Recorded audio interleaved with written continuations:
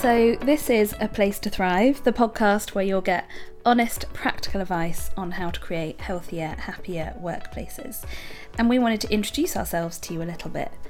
So, Jo Hall, tell me about you and why you do what you do. What do you want to know? You want to know what I do? Yes, please. I work with organisations to help them create happier workplaces. In essence, to get under the skin of some issues they might be facing and help them come up with simple, practical solutions that are really going to shift the culture of their organisation to make it more engaging, more productive, more fun even. You know, to create places that people really, really want to work in and places where people can thrive, hence the name of the podcast, but also where people can bring their best selves to work, because that's really where an organisation in its entirety can really reap the benefits of its employees. So that's what I do. And why do you do it? Why did you choose to focus on that? That's a very good question. So for me, I've been in internal communications for a number of years in the corporate world. And after taking redundancy, which was a good thing, by the way. Me too. This is one of the things that bonded us together. Absolutely. For me, the redundancy gave me an opportunity to really assess what I wanted to do in life. And I've always loved people. I've always loved creating places and teams in particular where people really do thrive. I get a lot out of seeing people develop and grow and feeling a part of that and leading them to a better place, to a better life in work. And that's really where I knew I wanted to go, but I wasn't quite sure. So it's kind of evolved over time, really. I started out wanting to do internal communications as a discipline, but realised there was a whole lot more that I could share with the working world. Sounds good. And have you had experiences of less than healthy or happy workplaces? Oh, yes.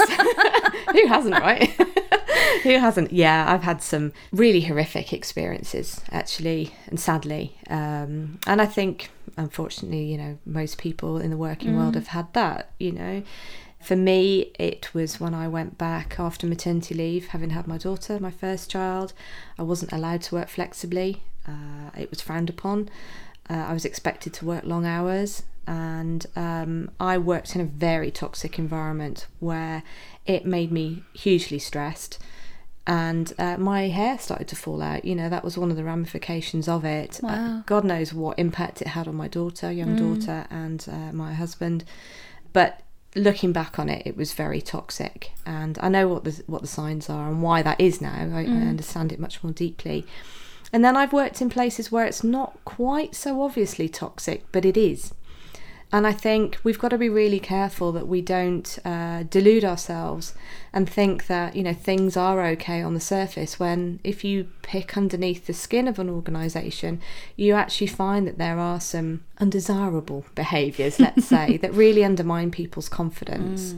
You know, we're going to be sharing loads of stuff in terms of tips and advice and, you know, go into that much more deeply. But yeah, I think there's the subtle toxic environments that people can work in, which is slowly damaging, that you don't actually realise is happening. But again, taking a step back from it, I now realise it was. Yeah, I think that's such a good point. I've definitely worked in those places where, you know, on the surface it looks like a great, happy, well-functioning organisation until you get into the grit of it, and probably the employee engagement survey showed that there was high levels of engagement. Yeah, exactly. So those usual kind of markers of whether you're doing the right thing in an organisation are there, but actually, when, as you say, you dig beneath the surface, it's not that nice a place to work. No. And when it's not a nice place to work, people aren't going to stay, they're not going to be very well, they're not going to give you their all, and you're not going to have a productive, efficient, genuinely engaged organisation. So we talked a lot about me. Turning to another Jo. This is the Jo Show. Tell us about you, Jo Hooper. I feel like we're a band, too many Joes. That's a good band, right? Yeah, that is our stage name. So yeah, I'm Jo Hooper. Thank you for the introduction. And I run my own business, Mad and Sad Club. really not one to blend into the crowd with a name like that.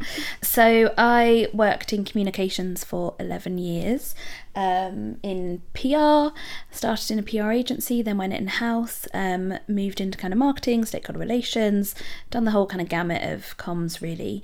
And then a couple of years ago, I started to realise that I'd been struggling with my mental health for really a long time, but I just kind of came to realise it then. And I started to learn how to look after myself, and that took a really long time. And so can I ask what the trigger was? What made you identify? So I had just taken a promotion to a head of corporate comms role, and I started to feel like I was absolutely losing control. Like I felt like I was skidding down a ski slope, trying to hang on to branches as I went past. Like I literally felt out of control. I felt like I couldn't cope, that I wasn't capable, that I couldn't handle the job. And I said to my boss at the time, I don't think I can cope with this job. And she said to me, no, I don't think that's what it is. I don't think you're very well. And then I started to realise that the symptoms that I'd been feeling and experiencing were all related. So I had really bad digestion problems. I had headaches. I wasn't sleeping properly. I had weird aches and pains. I felt sick every time I brushed my teeth in the morning. I was waking up in the night constantly for weeks, and I realised that these were all signs of anxiety and depression, and I went to the doctor and got diagnosed, and that was kind of the start of my getting better, but I didn't really get under the skin of how to get better until a year later, when it all happened all over again, and I had what I call a proper breakdown. I say that with a smile on my face. You can now. I can now. The B word might come up a few times in this podcast, brace yourselves. So I took 3 months off work and started on medication, started seeing a therapist, started changing my lifestyle and the way I lived to try and manage my mental health better. And I came to realise that there were, lots of organisations have an EAP programme in place, lots of organisations have healthcare, lots of organisations care about their people's well-being, but there are so many things that organisations can do that are simple, practical, don't cost anything, that would have a huge impact on people who are struggling with their mental health. And I kind of had the seed of an idea for Mad and Sad Club. And then I too took redundancy earlier this year and put the plan into action. Queen. We are the redundancy crew. Joe's the redundos. Oh, that's bad, isn't it? Yeah, it is really That's bad. It? Let's not repeat that. And so, Mad and Sad Club was born. And now I work with companies to help them figure out what they can do about mental health in the workplace. So I run workshops and training. I advise leaders and internal comms teams and HR teams. And I do some speaking and some writing, whatever I can really to, help organisations tackle mental health in the workplace. And I think you'll agree with me that we feel that a lot of people believe that creating happier and healthier workplaces can be overwhelming, frustrating, like boiling the ocean in essence is a big deal. But I think we both believe, well, I know we both believe because we've had this conversation before, that actually the simple things can be a real catalyst to larger change, and it's by taking one step that you do make a difference. And it's looking in your own sphere of influence in order to affect that change. So whether you're a team leader, an HR manager looking to improve the dynamics and well-being of your own team, there's always something that you have an influence over. So you don't have to think about the organisational culture or the organisation's well-being in its entirety. You can focus on something that you feel is realistic and achievable and start to practice what we're going to be telling you and sharing with you to make a difference. And that's all you need to think about, is that you just need to take one step, that it doesn't have to be complicated, it doesn't have to be expensive. Indeed, it shouldn't be, in I think both of our views. Yeah, definitely. And I think I'm such a proponent for that start where you are mentality. Like if I think about when I was in my last job, I was heading up a kind of multidisciplinary comms team, and I'd come back from 3 months leave with my mad mind, which I don't mind admitting to, and I started to think about how we could change the culture in our team, just in our team, and trying to be more open and honest in our team and more supportive. And do you know what? It really transformed the way our team worked, and I'm really proud of that. And I know that when it comes to mental health, which is my kind of speciality, for want of a better word, or for, want of a better speciality, I know that it really can make a difference by starting where you are, starting in your team. You don't have to change, you don't have to approach culture change from the top of the tree.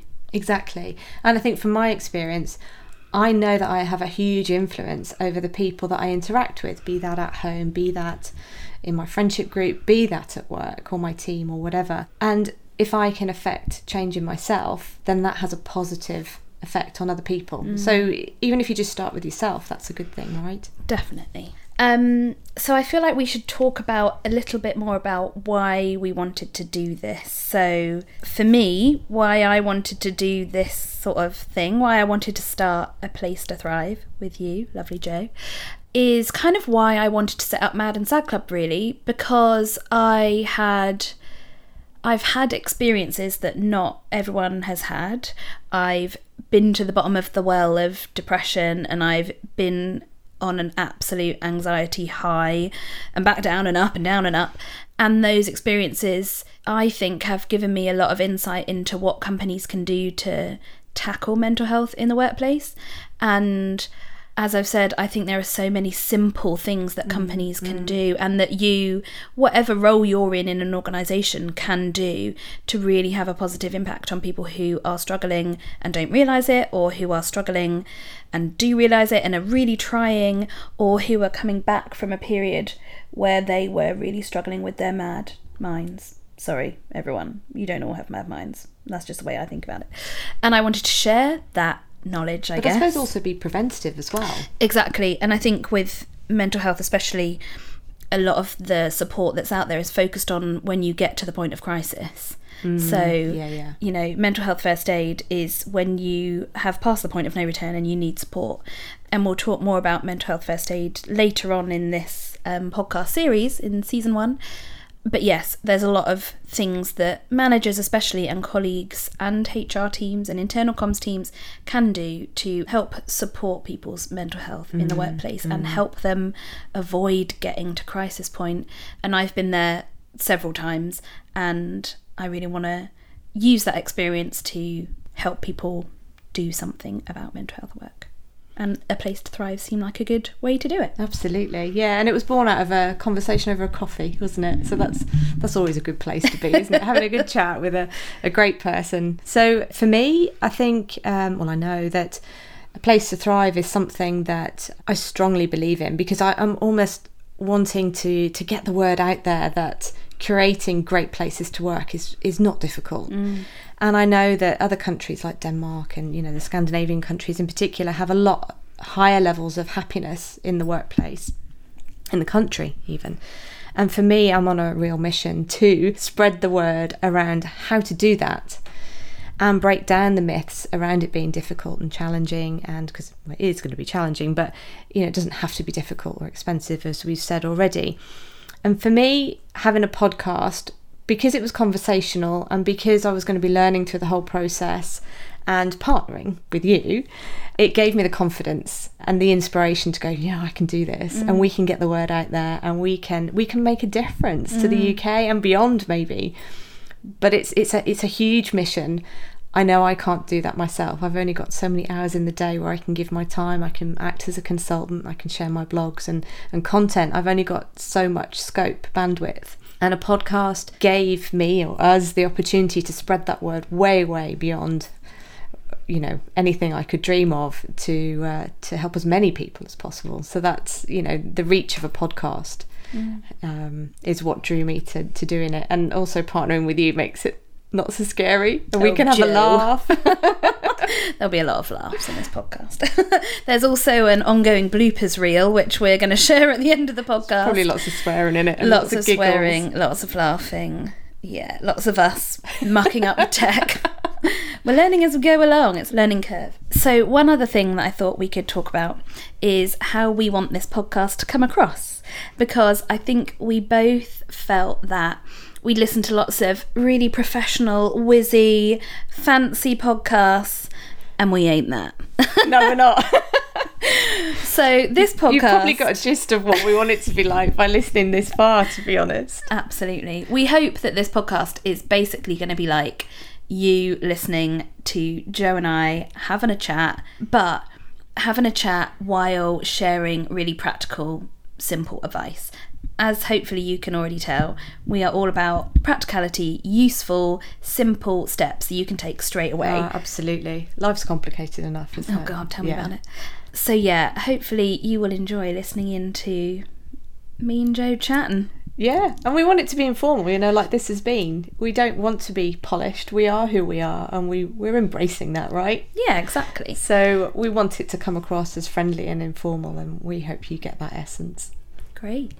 So yeah, we hope you will listen in to A Place to Thrive. We'll be having a first season of 10 episodes. Can't believe this. This is great. We're sat in my spare room recording this. You tell them that. Well, I think this shows that we're chill. We hope you'll tune in to listen to the rest of A Place to Thrive. There'll be 10 weeks jam-packed full of interesting, hopefully entertaining, useful content for you. So we'd like you to get in touch with us as well. Please don't forget to send in your questions and your challenges around creating healthier and happier workplaces. So in the show notes we'll have our contact details, and yeah, we'd love to have your input. We want to answer your questions. Thank you.